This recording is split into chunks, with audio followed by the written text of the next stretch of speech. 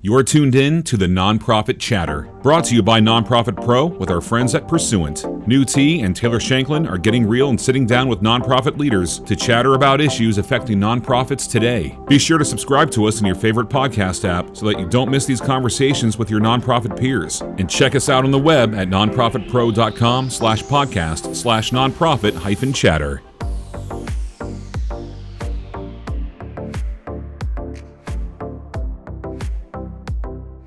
Hello everyone, and welcome to the Nonprofit Chatter podcast, hosted by me, Nhu Te, Editor-in-Chief of Nonprofit Pro. And me, Taylor Shanklin, VP of Marketing at Pursuant. The Nonprofit Chatter will give you an insider's look on the most pressing challenges facing nonprofit leaders and fundraisers today, and we'll show you how to overcome them. In each episode, we'll engage in invigorating conversation with industry leaders and find out what tools and tactics people need in their repertoire to help their vision become a reality. So in episode number 3 of the Nonprofit Chatter, we will explore ideas around integrated fundraising. We'll be joined today by Clay Buck, the Chief Development Officer of the Boys and Girls Clubs of Southern Nevada, and Rebecca Segovia, Executive Vice President at Pursuant. Clay and Rebecca, thank you so much for joining us today. It's such a pleasure to have you both here, and we are extremely excited to talk to you about integrated fundraising. How are you both doing? Good. Thank you so much for having us. I'm happy to be here. Yes, thanks for inviting us. We're excited to explore this topic on integrated fundraising. Fantastic. That is so great to hear. So without further ado, let's go ahead and jump into it. So first and foremost, I think this can be a really complex topic. So Clay, I'm going to ask you to get started. What does integrated fundraising mean to you and the nonprofit sector? I think that's a really big question in many ways because it can mean a lot of different things to a lot of different people. I think both having been a frontline fundraiser and a consultant, in hearing that phrase, integrated fundraising, I think the things that we respond to most are, well, it means you've got to have direct mail and digital and online and phone and mobile and work those things together. And that's true. That's certainly part of it and absolutely appropriate. But to me, really, truly having an integrated fundraising program is more about the story overall and the messaging overall, so that all elements of the program are integrated. It's not just making sure that you have direct mail and digital working together, but is the messaging you're telling in your major gift visits the same as what you're telling in grant proposals, the same as what you're posting online and in your direct mail appeal? So truly integrating is big and it's daunting, but it really drives that whole story that's being told across every approach you're taking in your fundraising program and through that fundraising plan. Couldn't agree more, Clay. We see this in the clients that we work with, that sometimes integrated fundraising can be isolated to just what's happening at the general fund. But you're right, you've got to take a step back and really involve a full culture of philanthropy inside the organization, where that overarching story is the drumbeat that happens at the general fund, at the mid-level, at major. It's really that thread that is running throughout the organization to drive honestly long-term results. So we're looking for that donor lifetime value and the long game, if you will, instead of the short game of just what story is going to bring those dollars in quickly. But having that overarching case for support and then driving towards an overarching goal across all channels is what integrated fundraising means to me, and it's what we try to discuss with the clients we have the opportunity to come alongside. What's been the biggest challenge for you, Clay, in your work in doing integrated fundraising where you are? Data. I heard you giggle. I mean, Taylor, and Nhu all said, Clay's a data guy because I am, and I'm laughing, but I also mean that seriously. Yeah. Because without good data, who are you integrating? What channels are you integrating? And if you can have a beautiful story in the world, but if you don't have great data, know who your prospects or your donors are, or know what that strategy and engagement is, it's sound and fury signifying nothing, right? So let me add that step to integrating, meaning it's not just having the comms together, it's not just having the different levels, as you said, but it's having the infrastructure to support it too. And I find the biggest challenges in that data and infrastructure of delivering the message as making sure you've got as many channels working as you can. Absolutely. Data's a diplomat in a lot of things. And I find with the organizations that we have the chance to work with is that sometimes bringing all that data together can be scary because it lives sometimes in siloed places. So it could be in a donor database somewhere. It could be in an Excel database somewhere. And so what does it look like, to get all that together so that you can make those decisions that are going to make your work smarter, better, faster, all of those things. So when you're approaching that, what does that look like for you? How are you peeling back the onion, if you will, and finding data? Yeah, I think so. There's two answers to that, right? One, yeah. The first is we live in a world now where everybody's got to be a little bit of a data geek, and there are enough products and there's enough work that we can all approach data. I mean, the fact that I can even, Excel is a miracle with sort of my medical technical background, right? There's nothing that says I should be good at it. I did it because I had to. So that to me is a big part of it is getting enough of knowledge to have the infrastructure underneath you. But I've also approached it, if we're not good at something, if we can't do the thing and we don't have the bandwidth or the resources to do the thing, then don't do the thing, right? Mm-hmm. There are certain things you have to do, right? You have to be good at your data. You're decent at your data. You have to have a CRM. You have to have certain aspects. But if we start grabbing at things, we've got to be on Facebook and Twitter and Snapchat, and if you're not, don't do it. Does it might mean you're missing an audience or missing a channel? Yeah, sure, but we can't all do all things well. So that to me has been the approach, and especially when I'm developing a plan or looking at things, is do the things that we can do well. Have that next list of when we've got these mastered, move on to the next ones or add them in as we can. But we don't have to be all things to all people all the time. I wholeheartedly agree. We love to use data as the baseline, and we'll try to pull from all the different tools that our clients are using to give them a holistic view. But then it's really just doing exactly what you said, focusing on kind of the big rocks, if you will, or the basic blocking and tackling to make sure that you've got those working and they're working well. And then what is the next thing that we can add in that can help plus what we've already got going on? Right. And measuring and testing that and saying, okay, this is up and running, this is working, and then move on to the next thing. So whether it's getting the letters out or the new donor welcome series set up or an upgrade path or a recurring giving program, it's just making sure that your social is working all on point, just making sure that you're doing the right things that can drive revenue first, and then coming alongside and building the next thing. And so helping our teams really figure out, okay, what's the first thing that we need to do? I love that you called that out. Yeah. We look at thank you letters, and then this is certainly as we look at, donor retention rates and all of that. I mean, just as an example of exactly what you're saying, right? Mm-hmm. That acknowledgement and stewardship process absolutely has to be a part of that integrated plan from the get-go. Start with the end in mind, right? Yep.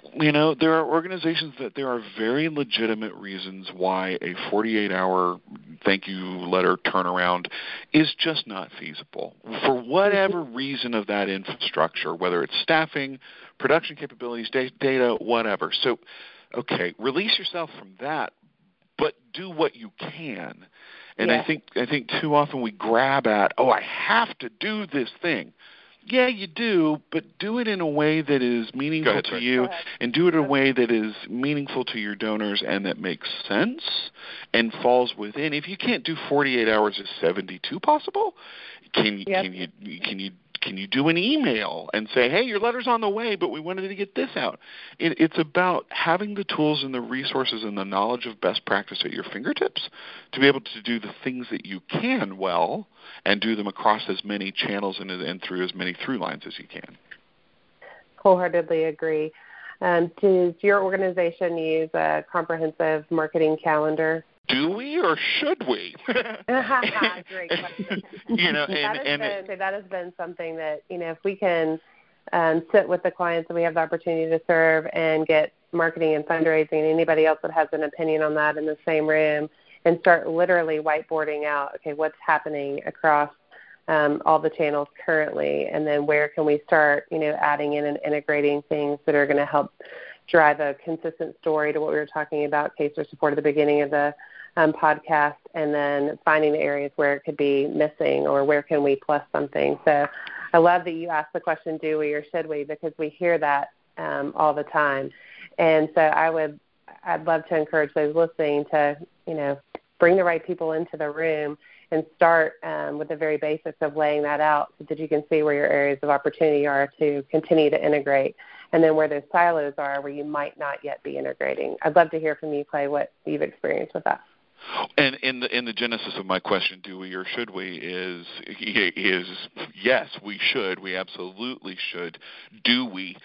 We haven't done it yet. It's on the work plan, right? Because we want to be thoughtful and considerate about it. So we've again, I've just been in this role about 6 months, but have used those plans in other organizations and as a consultant previously. I totally agree with it.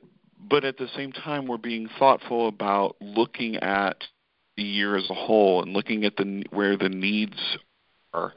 And honestly, I tend to approach of what is our say and what is our board saying about who we are and where we are and what are we doing and what do we need to do, and that really drives then what our communications calendar and plan and all of that and the fundraising strategy overall looks like, because, man, that is the most powerful tool in the world to walk into a boardroom and go, here's the plan, this is what we're doing, and it lets your leadership, it not only guide, but it lets your leadership know, too, that, hey, these know what they're doing, so let them go, because there's a document that shows what it is you're intending to do and how you're going to get there. Where you need their help, right? So Absolutely. When it's on your plan that this is driven by the board, and they sign off on it, it's right there on paper going, all right, we got to step up there. Yes, absolutely. I absolutely love what you guys are saying. And you know what? I couldn't agree more. In this multi-channel world, it's more than just distributing messages across multiple channels. In order for integrated fundraising to be successful, the nonprofit needs to develop a strategic plan to activate and engage supporters. So can you elaborate on that? I'd like to hear your thoughts and how you think organizations can be successful in doing so. Well, again, I think a lot of it is about knowing who you are and knowing where you are and what's very specific to your organization. There are certain organizations, and I'm going to kind of drill down here a little bit, into my world, my favorite world, Daniel Giving, the general campaign, right? Like your digital, direct mail, phone, right? All of those strategies. There are places you just don't belong because that's not who you are. There are certain organizations that can take a tone and an approach that may not work for others. And to use an example from the marketing world, I'm thinking of Wendy's, right? And their very tongue-in-cheek, irreverent Twitter campaign, which is just brilliant, and it works for them. But just because another organization does it does not mean it will work for you. So it's a lot about knowing who you are and what your visible presence and what your story is. We have an organization in Las Vegas that tweets and posts both on Twitter and Facebook, some on Instagram, but every day is another kind of mission story, if you will. And it's a homeless shelter, and it's somebody they've served. And our community really looks forward to those, and we share them with each other because there are these great stories of people in our community that resonate, and the tone and the way they've done it, the approach that they've taken to it is just beautiful. So messaging is one. And then second is who are you? What is the vision that you want to convey in the community? And sometimes that vision is very buttoned up and very serious, and that's all right. And other times for others it works to be a little irreverent and a little funny and a little on edge. It's it's about really identifying that and knowing that. I would agree. I love the story that you shared of the shelter and how they've got an intentionality and how they're pushing those stories out. So to kind of play off the activation of that. So now they've got this great brand awareness built and they've got goodwill built. How do they take and then activate or galvanize their file to take action along a certain campaign that would, again, help move their mission or their cause forward? And so I think it's important to make sure that you have brain clarity in your acquisition and your acquisition effort so that you can drive towards an activation event and hopefully drive towards a conversion event from there. And that can be at any level of the pyramid. I love that you said conversion, and thank you for putting that in there, because you're exactly right. You know, a pound of awareness has never raised a dime. You know, right. So you can have a whole community aware of what you do, but you've got to have a good portion of that community giving to you as well. So at some point there has to be action, and balancing those two together, is critical. And there's a thing where I think sometimes we get a little too focused on integrating, because we think, oh, well, direct mail is where we ask. Social media is where we tell. I kind of really think you got to be doing both on all channels and every channel, because some people may only be interacting with you via mail, and some may only be interacting with you via social or your email or your newsletter or whatever it may be. At least, and again, coming from the consulting world, what I saw most was donors actually channel hopping. So they'd give direct mail here, and then they'd give online over there, and then they'd respond to something. And now we've got Facebook, which is a whole other arena of giving. You know, they're hopping from channel to channel. So I don't think we can necessarily predict where people are going to give. So having both action and story every channel is pretty critical. Wholeheartedly agree there. And I love the fact that the messages that we're putting out there should be complementary. They don't have to be the same. So you can tell part of one story in the mail, another part of it in digital, another part on social. They can all weave together, because people are consuming it in all those different channels. There's sometimes where you're going to have completely different stories. But I love it when you can kind of weave the story in different places, because what we've seen and what I bet you've experienced is when people are giving in one channel, so in direct mail, they're worth, X amount of dollars. If you have their email associated with their direct mail, they're a more valuable donor. And if you can talk to them in all the channels out there, social, digital, phone, face-to-face, like literally all of them, the value of that donor is actually going to rise the more ways that you're able to communicate with them and share your case for support, because then they're raving fans if they're actually paying attention to you in that many places. And so just ensure that, you've got that consistent case for support, both the brand and what the outcomes of what the organization is doing, as well as how you can help next. And so I love that. And remember that, the people who review your grant proposals, especially when you're talking with local foundations and local businesses, they're members of the community too. And I've literally sat in meetings with funders who have said, I read your proposal.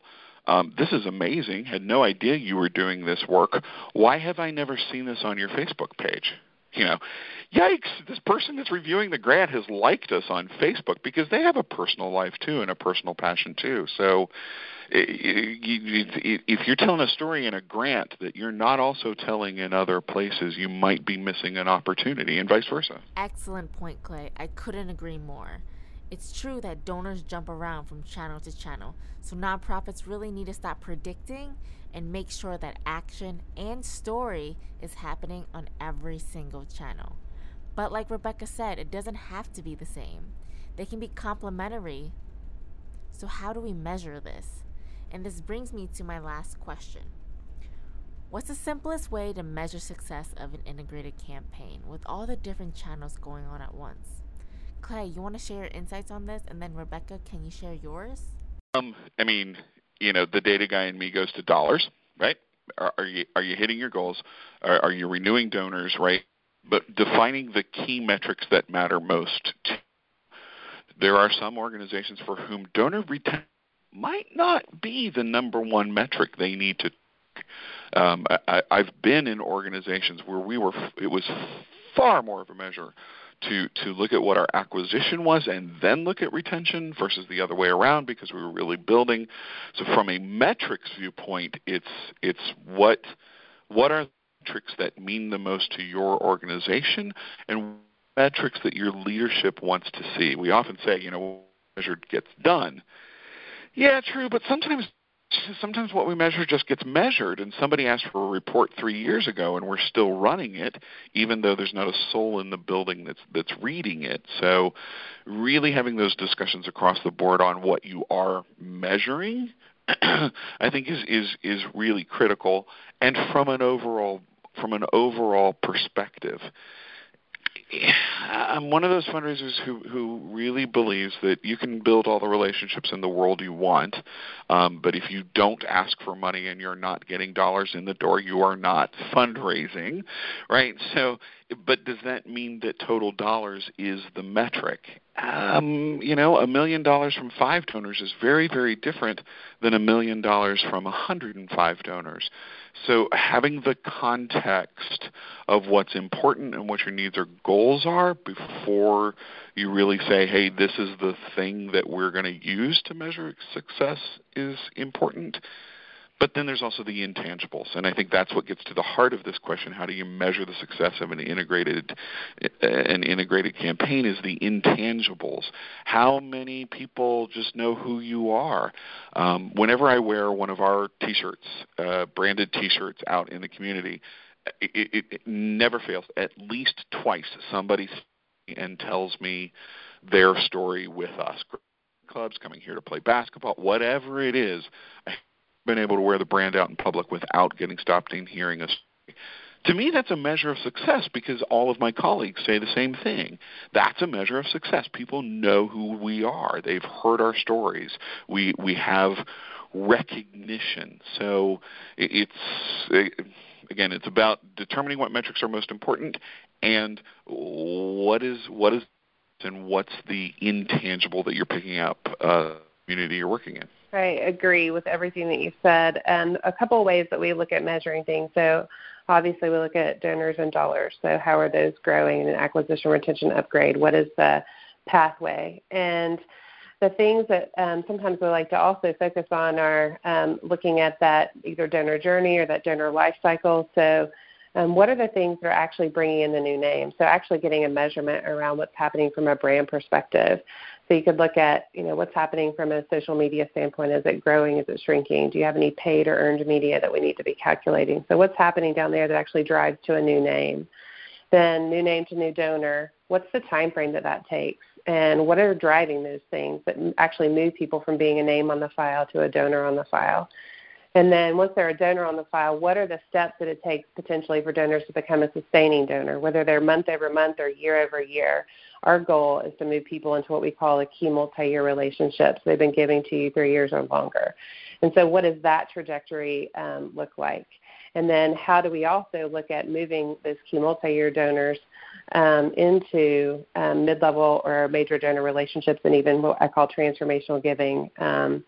So could be planned giving or something along those lines. And then how long does all of that take? And what are the steps? What are the journeys that different donors are taking or constituents are taking so that you can actually start thinking through, okay, this is how this group of people came onto the file, and here's the experience that actually moved them in the direction that we wanted them to go and that they actually wanted to go with us. And having a better insight into the makeup of your file, and then measuring people as they move along that journey. So that's one approach that we take. Another approach that we also take is akin to what you were talking about, Clay, which is what's the one thing. Everybody's metric that they need to measure in a year or a quarter, whatever that time period is for them, can be different. And so in working with our clients, we try to identify, and I'm stealing from the Coveys, but what's the overarching WIG, so the wildly important goal that we're going to drive towards. And then as individual teams, what is your battle WIG, if you are, that kind of ladders into that war WIG, if you will, so the overarching WIG. And so I could have a donor development team that's working in the annual fund that their WIG is really thinking through solving for the gap, the new continuing gaps with somebody moving from their first year of giving to their third year of giving, because we know if we can move them to the third year, that's the place that we want them to be. And so solving for that, where another group, so maybe the major events group, they're actually focused, their WIG is upgrade. So how do I find the right people in the mid-level that potentially should be making major donor gifts? And so what that allows them to do is to say, okay, this is the area that I'm focused on that is underneath that overarching WIG, and I'll just call it, somebody has a $10 million goal, let's say, and that's what they're working towards. That's what they've decided is the most important thing. Then what are the different levers inside the organization that teams can be focused on that, they can measure their success on, but also it drives towards the organization's overall focus for the year. Those are great. I mean, those are really, really great. And I took a couple notes going, oh, that's a great idea. And so thank you. And let me just say a side note to that. I mean, I find that these types of conversations and listening to podcasts and reading and looking at what others are doing and saying so critical because 1,001 new ideas, we're learning so much about what we do that being on top of that information is so helpful in being able to determine, what is the thing that we need to be measuring or looking at or doing. I don't think we've said enough about segmenting, and I'm on a tear, as some of my friends can tell you. I am on a tear about segmenting. 3 appeals this week that were, so you've either been a donor or a volunteer or walked past our building and at it, and we know you'd like to give. Now, you don't know anything about me, and you actually have not segmented the data, because if you took one quick look at it, you'd know that I was a donor, and I see a fair amount of that. So both in terms of measuring and planning, segmenting, it's 2018, we have tons of data on people and the ability to get phenomenal demographic data, that to not have the ability to segment people based on who they are is really missing an opportunity. It is so worth the investment of time and energy and resources and dollars. Make sure that you've got really good segments talking to people as who they are to you. There are a lot of folks that will say, I gave online, don't send me a paper thank you letter. So there is, and that's true, that's absolutely true, and there is some importance to segmenting by channel, right? So we've integrated the fundraising, and now we're going to segment these people on that channel, so in a way we're unintegrating it, disintegrating. I don't know what the negative of integrating is, but we want to talk to people where we are, but we also have to. But I do think that segmenting by channel is one of the weakest segments, because it doesn't say anything about who I am as a person. It's just the action, right? It's just how I gave to you or how I interacted with you. So if we get somebody who gives online and we say, online donor, I'm never going to send them a direct mail or newsletter or whatever, we're missing opportunities, because we don't know what other channels they are looking at if we don't try to find out. Wholeheartedly agree. I mean, you can look at that in our own lives. I look at, the way that my dad engages in philanthropy, and he's the guy that's going to get, your letter, and he's going to give through the letter. My mom is the person that's going to get your letter. She's going to underline everything in it. She's going to put it next to her computer, and then when it's time to give, she's going to sit down and give. And then because she's in front of her computer and she's done the giving, she's actually going to go read the story that's on your website. She may actually jump over to your Facebook page, and all those things are the things that motivate her to want to stay engaged with your organization beyond just that gift. And so I love that you're talking about you can't just segment by channel, but you've got to pay attention to the fact that people are going to jump channels. I also love that you're calling out segmentation as just being something we have to do in 2018. Not only do we need to do it, but we need to understand the journey, if you will, for each of those donors based on those segments. So what is their donor journey? Who are they? How do they like to be courted? What are the things that they really care about? And then making sure we're putting that information in front of them. It's the epitome of donor-centered fundraising. And there's the phrase, donor-centered. If we had to sum up this whole conversation in one thing, shame on us for not saying it at the outset, right? What is the goal? What's the intention? What's the point of an integrated fundraising program? It's putting the donor at the center of it. You're absolutely correct. Yeah, shame on us for not putting that in the forefront. Rebecca, that's the best way to sum up this conversation, and actually probably all conversations in the nonprofit sector. And so that about wraps it up for today's episode. Taylor and I want to thank you so much for joining us on this podcast and for those listening on today's podcast. Hey, Clay, Becca, seriously, this has been awesome. It's a huge topic, and the insights you shared have been amazing. I want to just zero back in on a couple of my favorite top takeaways from you guys. So, Clay, I loved it back more towards the beginning of the discussion. I love that you were talking about data. I know you're a data guy, and we've talked about that.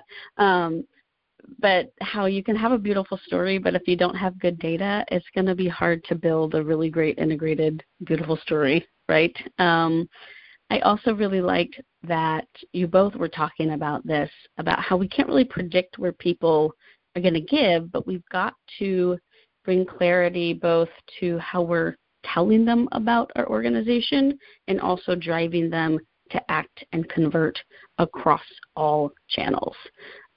Becca, I love what you talked about with bringing the right people into the room, looking for opportunities to integrate in that way by getting people to work together. And I also really loved what you said about measurement and looking at sort of on a group-by-group basis those wildly important goals or WIGs. So thank you so much for sharing your insights today on the Nonprofit Chatter. It's really been awesome having you guys on. Thanks for having us. A pleasure. Thank you so much. So, on behalf of Nonprofit Pro and Pursuant, see you on the next episode of the Nonprofit Chatter. Have a great day.